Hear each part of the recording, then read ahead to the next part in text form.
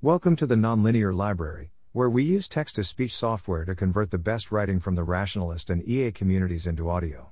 This is Iterated Amplification, Part 20, Techniques for Optimizing Worst-Case Performance, published by paulfchristiano. Crossposted from the AI Alignment Forum. May contain more technical jargon than usual. If powerful ML systems fail catastrophically, they may be able to quickly cause irreversible damage. To be safe, it's not enough to have an average case performance guarantee on the training distribution. We need to ensure that even if our systems fail on new distributions or with small probability, they will never fail too badly. The difficulty of optimizing worst-case performance is one of the most likely reasons that I think prosaic AI alignment might turn out to be impossible, if combined with an unlucky empirical situation. In this post I want to explain my view of the problem and enumerate some possible angles of attack. My goal is to communicate why I have hope that worst-case guarantees are achievable. None of these are novel proposals. The intention of this post is to explain my view, not to make a new contribution. I don't currently work in any of these areas, and so this post should be understood as an outsider looking in, rather than coming from the trenches. Malign versus benign failures and corrigibility. I want to distinguish two kinds of failures. Benign failures, where our system encounters a novel situation, doesn't know how to handle it, and so performs poorly. The resulting behavior may simply be erratic, or may serve an external attacker. Their effect is similar to physical or cybersecurity vulnerabilities. They create an opportunity for destructive conflict but don't systematically disfavor human values. They may pose an existential risk when combined with high-stakes situations, in the same way that human incompetence may pose an existential risk. Although these failures are important, I don't think it is necessary or possible to eliminate them in the worst case. Malign failures, where our system continues to behave competently but applies its intelligence in the service of an unintended goal. These failures systematically favor whatever goals AI systems tend to pursue in failure scenarios, at the expense of human values. They constitute an existential risk independent of any other destructive technology or dangerous situation. Fortunately, they seem both less likely and potentially possible to avoid even in the worst case. I'm most interested in malign failures, and the narrower focus is important to my optimism. The distinction between malign and benign failures is not always crisp.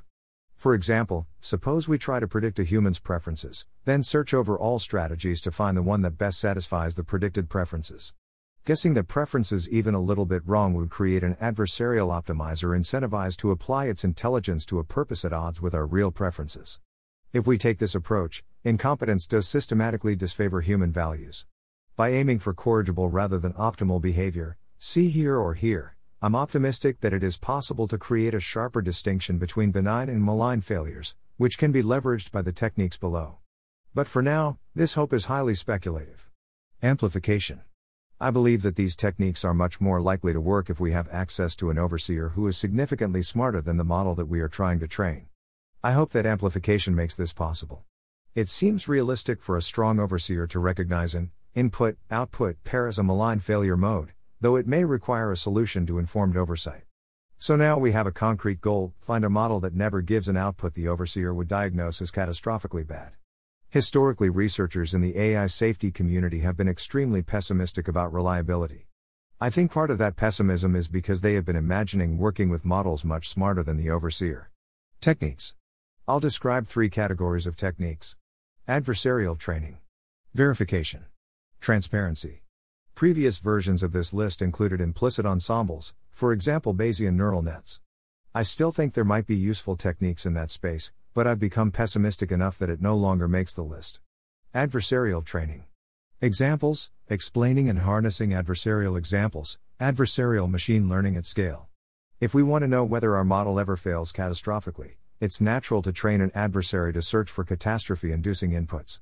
If the adversary can't find one, then we hope that none exist. In order to produce a catastrophe-free model, we can integrate the results of testing into the training process. The basic problem with this strategy is that no matter how hard you test, it's always possible, realistically, it's likely, that there are possible failure cases your adversary didn't notice.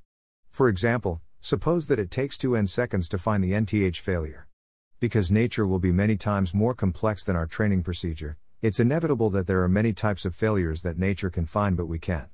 We can attack this problem by trying to make the adversary's job easier. Some possibilities. Use interpretability techniques, see below, to help the adversary identify possible failures. Use interpretability to expand what counts as catastrophic. If the adversary can get the model to think in a way that looks like it could lead to catastrophic behavior under different situations, that could count as a success for the adversary. Combine with verification, see below, to help guide the adversary's search and expand the space of allowed attacks. Allow the adversary to directly control some of the internal computation of our model rather than merely controlling inputs. This requires a way to constrain the actions of the adversary. We want them to be able to produce any failure that could arise naturally, but if we give them too much power, then they can trivially cause a catastrophic failure. Change the system's inputs so they are easier for the adversary to fake. See the distorting observations and abstracting observations sections of this post.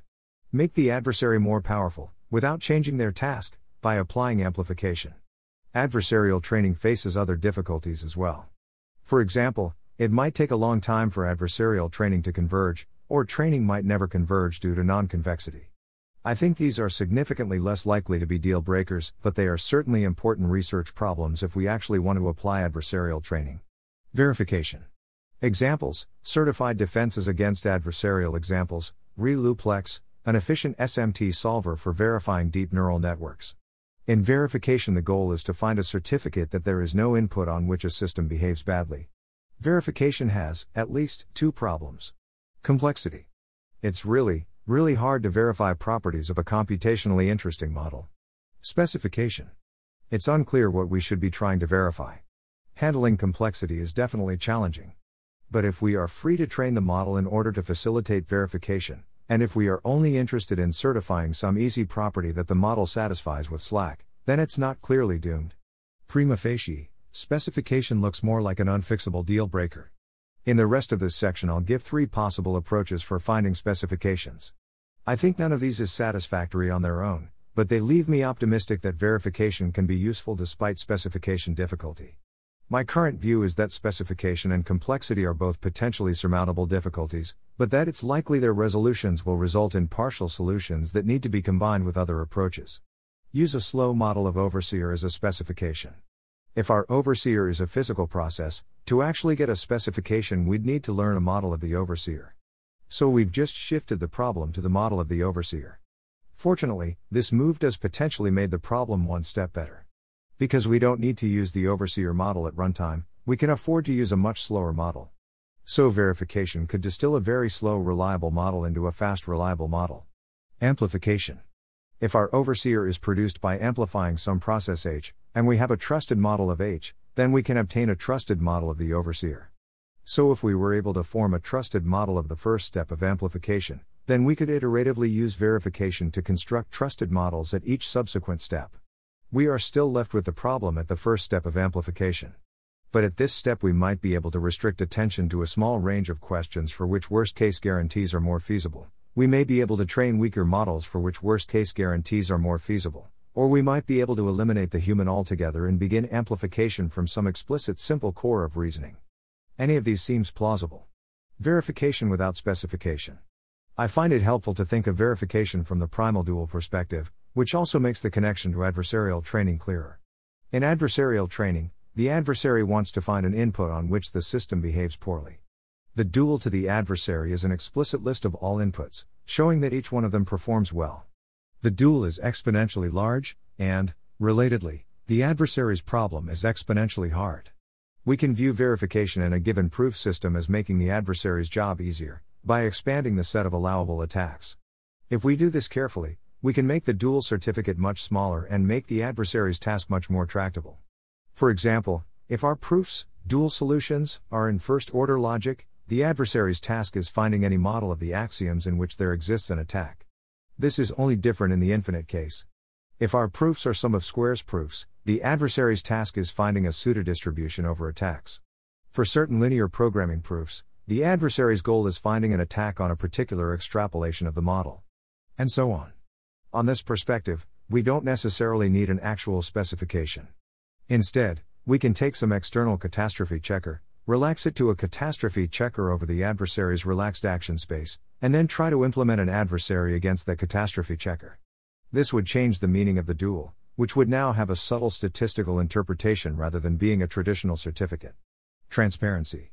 Examples: feature visualization, deep inside convolutional networks. While training a model, We are free to look inside and see what it's thinking. If we could actually understand those thoughts, we might be able to more easily predict under what conditions it would fail malignantly. A weird example: suppose that human evolution was part of an alien project to train a mathematician, and some humans are extracted from our simulation and trained to solve alien math problems. If aliens are only able to test the humans' behavior, they might conclude that they always faithfully solve whatever problem they are posed, especially after a few generations of selection removed all the humans who didn't do so. But if the aliens were able to look inside the humans' heads, they might discover that this behavior is extremely contingent. Perhaps humans are only solving problems because they believe they will die otherwise, and the humans would behave very differently as soon as they saw an opportunity to escape. That example is exotic and somewhat implausible, but I think that the same basic dynamic is likely to apply in much messier practical situations. If a model would fail malignantly under some conditions, I think there is some sense in which the model must be testing those conditions during training. Malign versus benign failures. I think the prospects for using transparency to detect malign failures in models trained by gradient descent are much better than the prospects for detecting benign failures, or for detecting failures in arbitrary models. The key point is that a malign failure requires leveraging the intelligence of the model to do something actively bad. If our model is trained by gradient descent, its behavior can only be intelligent when it is exercised on the training distribution. If part of the model never, or very rarely, does anything on the training distribution, then that part of the model can't be intelligent. So in some sense, a malign failure mode needs to use a code path that gets run on the training distribution, just under different conditions that cause it to behave badly. That means that we don't necessarily need to analyze our model in the abstract, we can look at its behavior on actual training data. This looks much more likely to be tractable. Though this entire discussion is extremely subtle, and without being more precise, it's very easy for us to go wrong. Amplification. Transparency will be hard if we ultimately want to train models much smarter than we are, but deeply understanding what a model is thinking probably requires being much smarter than it. I think that problem can potentially be overcome by using amplification to stay ahead of the models we are training. This means that current work on transparency, which considers models doing tasks that are within the abilities of the humans who are trying to understand them, could potentially remain relevant even as AI improves significantly. What do you do with transparency? Merely understanding that a model might behave catastrophically could be useful, but it would be much nicer to actually fix the problem. Adversarial training gives a natural mechanism. Once we understand a failure, we can synthesize appropriate data and then train on that data. This approach puts significantly more stress on our transparency techniques. Even if we're initially able to use transparency to see how our model might fail, after we perform many generations of selection, we might weed out exactly the comprehensible failures and leave the incomprehensible ones. You would only want to apply this technique if you had a great deal of faith in your methods, if you were feeling at all shaky about your ability to achieve worst-case guarantees, and transparency techniques let you see one potential catastrophic failure, it would be better to consider that a near miss and seriously rework your project rather than plowing on. Conclusion. Making ML systems work in the worst case is hard, even if we are only concerned with malign failures and have access to an overseer who can identify them. If we can't solve this problem, I think it seriously calls into question the feasibility of aligned ML. Fortunately, there are at least a few plausible angles of attack on this problem. All of these approaches feel very difficult, but I don't think we've run into convincing deal breakers. I also think these approaches are complementary, which makes it feel even more plausible that they, or their descendants, will eventually be successful. I think that exploring these angles of attack, and identifying new approaches, should be a priority for researchers interested in alignment. Thanks for listening. To help us out with the Nonlinear Library or to learn more, please visit nonlinear.org.